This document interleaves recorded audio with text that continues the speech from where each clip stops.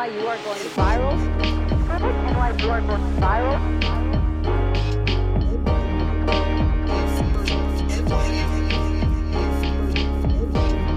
NYU are going viral.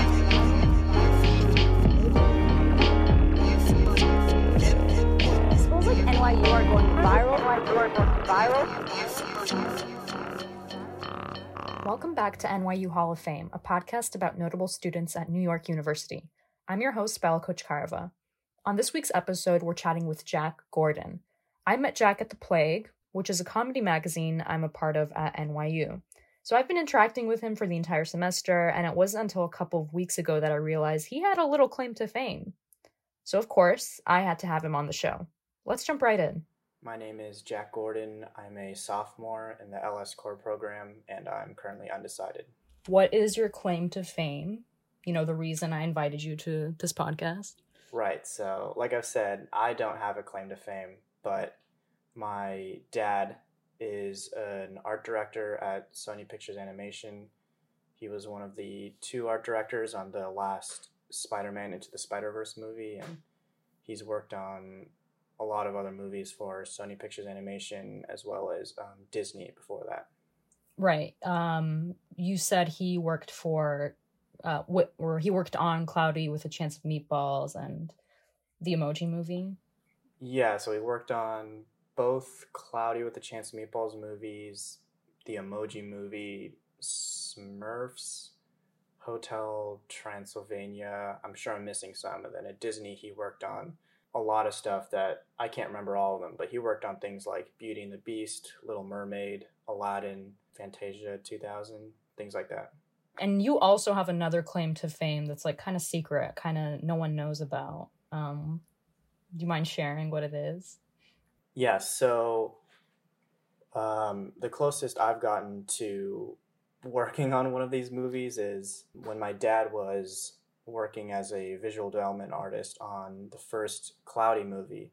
In the movie, there's a scene where Flint Lockwood is the main character, draws a self-portrait of himself when he's a child.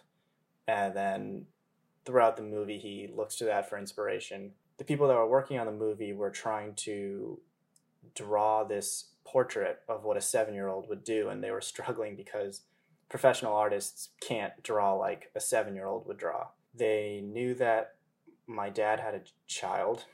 That child was me.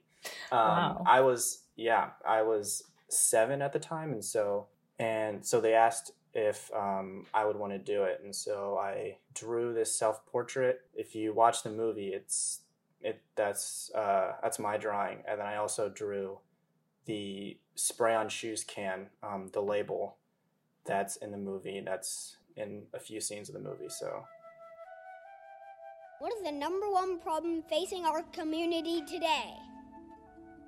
Untied shoelaces. Which is why I've invented a laceless alternative foot covering. Spray-on shoes! Voila! How are you gonna get him off, nerd? That's so legit. Okay. And you did get paid for this, yeah? Yeah, I got paid, but I got kind of shifted a little bit. They had to pay me. We weren't expecting to get paid, and I think my dad went into the negotiation room expecting them to offer like $20 for them. And I think they offered $150 for each.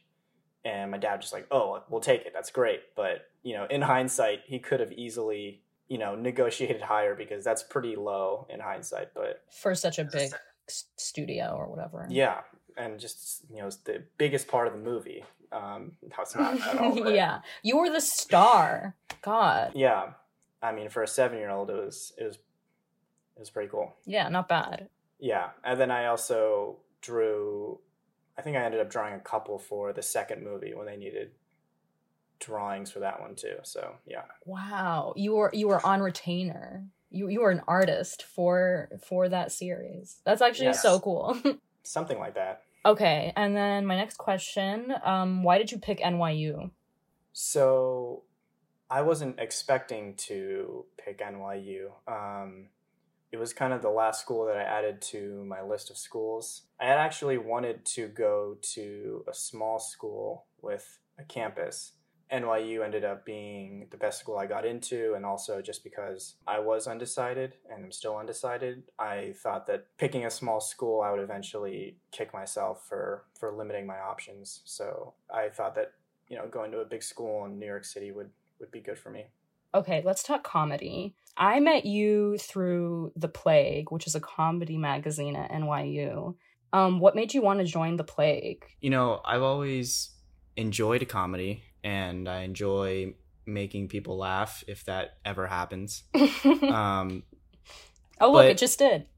Oh, great. Yeah. I don't really have that big of a reason, but I do have an interest in how that kind of process works, because I do feel like people sometimes overvalue comedy and then undervalue comedy. People give too much credit to comedians for being geniuses, but I also think that people in comedy are able to a lot of times express ideas in much more potent ways, in ways that other people are not. Right. That's actually really true. Like, people either like don't care about comedy at all, or they're like, actually the comedian can speak truth to power. Blah, blah, blah. I realized I'm not a comedian, though. My brain doesn't work in that technical comedic way. Like, in no way I can't work like that, or at least not this moment. I'm definitely not that person. Well, what does like comedian mean to you? Like, it's like a guy doing stand-up? Yeah. I think everyone thinks that they're funny. At least, yeah. I think every guy thinks that they're funny, probably. And whether or not that's true, it's not true. But yeah. I think every guy thinks that they're funny and wants to be funny, but every guy is not a comedian. So there's a line somewhere. And some comedians aren't even funny. So there's that. That's true. Yeah. I mean, the thing about comedy that I've noticed, especially with improv, people that are good at comedy are theater kids. They are people that are interested in performing, which is like funny to think about, because like the most famous comedians I think of are like self-deprecating weirdos, not exactly the type of people that like want to be actors, but that's like exactly where comedians thrive. I don't know. Did you look at any other comedy groups at NYU? I didn't even know. Are there other comedy groups? Yeah, there are. I don't want to perform. Like, yeah. I don't think I could do stand-up, because I'm not funny enough to do stand-up, and I don't think I could perform. So those things are... No, you know what? You should, because I feel like you would be so deadpan, and it and it would be kind of funny because of that. Yeah, I'll just go on stage and talk about taxes. Yeah. Do that routine.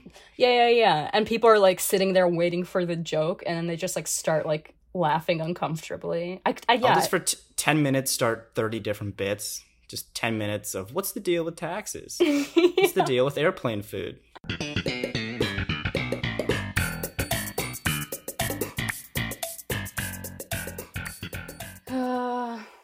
I don't know, but you don't necessarily see yourself doing exactly what your dad does. Probably not. I also just don't have a portfolio, and I've been saying that for years. I could have made one by now, but yeah, I just don't have a portfolio. I don't think I'm as talented as they are, but I just don't know how it's gonna turn out yet. Maybe I should just interview your dad, but like, how did he get that position as an art director? Well, he wasn't an art director on the earlier movies like Cloudy with Enchanted Meatballs and Hotel T. He was, he's a visual development artist, matte painter, background design. So a lot of stuff with color and painting and visual development artist. And then I think with the Smurfs movie, he was an art director, and he also worked on the Emoji Movie as an art director, which is pretty funny that he went from the Emoji Movie, which is one of the most like hated movies in recent memory, to quote unquote art director. Yeah, here's the thing. I hated that movie, and he worked on it. Wow. But he was proud of like the artwork that they did on the movie, because it wasn't the artist's fault, for that story being terrible. Right. Fair enough. But he went from the Emoji Movie to the Spider-Verse movie, which is one of the most like complimented movies he's ever worked on. It won the Oscar, so that was very 180 for him and Sony Pictures. It's pretty funny. And the Oscar goes to... Mimi, you were right. Spider-Man Into the...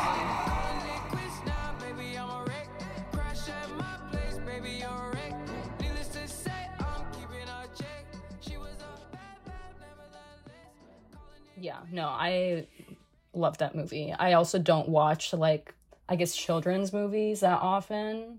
Like, I haven't watched Frozen yet still, or stuff like that, or whatever, but I did watch the Spider-Verse movie, so. Yeah, I think also the issue is that animated movies are just considered children's movies, and that doesn't necessarily need to be the case, and so I think that's one of the things that needs to be worked on, and I think one of the reasons why Spider-Verse got so much attention is that a lot of animated movies just look the same, and they all look the same, and they're all written for the same, and they do just as much work, if not more, than live action movies. And so the fact that they did something so different and innovative with the way that they made it, I think that's kind of something where animation needs to kind of gain steam and be more recognized as something that could, be more than just for children. Yeah, I agree. Like, I think there's definitely a thing with Pixar face where also like in Pixar movies, all the characters, like it's just like uncanny almost. It kind of creeps me out. I don't know. I'm not saying this very well, but. No, I know what you mean, but it's like it's kind of like, what's the point of making an animated movie if you're just going to try to make all the characters look like real people? It kind of defeats the purpose of making an animated movie. Like if you watch, I don't know if anyone's seen The Good Dinosaur, but that's a movie where the dinosaurs look silly, but the background looks photoreal. It looks like an actual camera was there, and it's just completely pointless. And so again, going back to the Spider-Verse movie, it's like actually using the medium of animation to do something different and taking advantage of everything that you could do. It doesn't have to look like a real street and real people, because then you might as well just make a live action movie. Right. Well, Jack, I mean, it's been nice to talk to a normal, level-headed person. I appreciate it. You too. Yeah, like, I just feel like that's what the people need right now. Yeah, this is a huge honor. I can tell that this is going to be the stepping stone to what catapults me to fame. In 10 years, when you're famous, people are gonna your fans are gonna search for your name, and then they're gonna come across my little podcast on SoundCloud or something, and they're gonna be like, "Oh my God, guys, look at what I just discovered." This is gonna be the origin story. Yeah, your villain origin story, because I've what an honor. Yeah, you're welcome for the exclusive. Yeah, well, okay.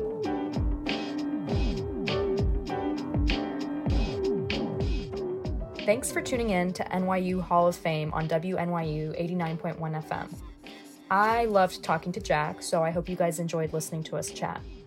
Intro and outro music are courtesy of friend of the pod, Cornbread. I'm your host, Bella Kochkarova. See you next time.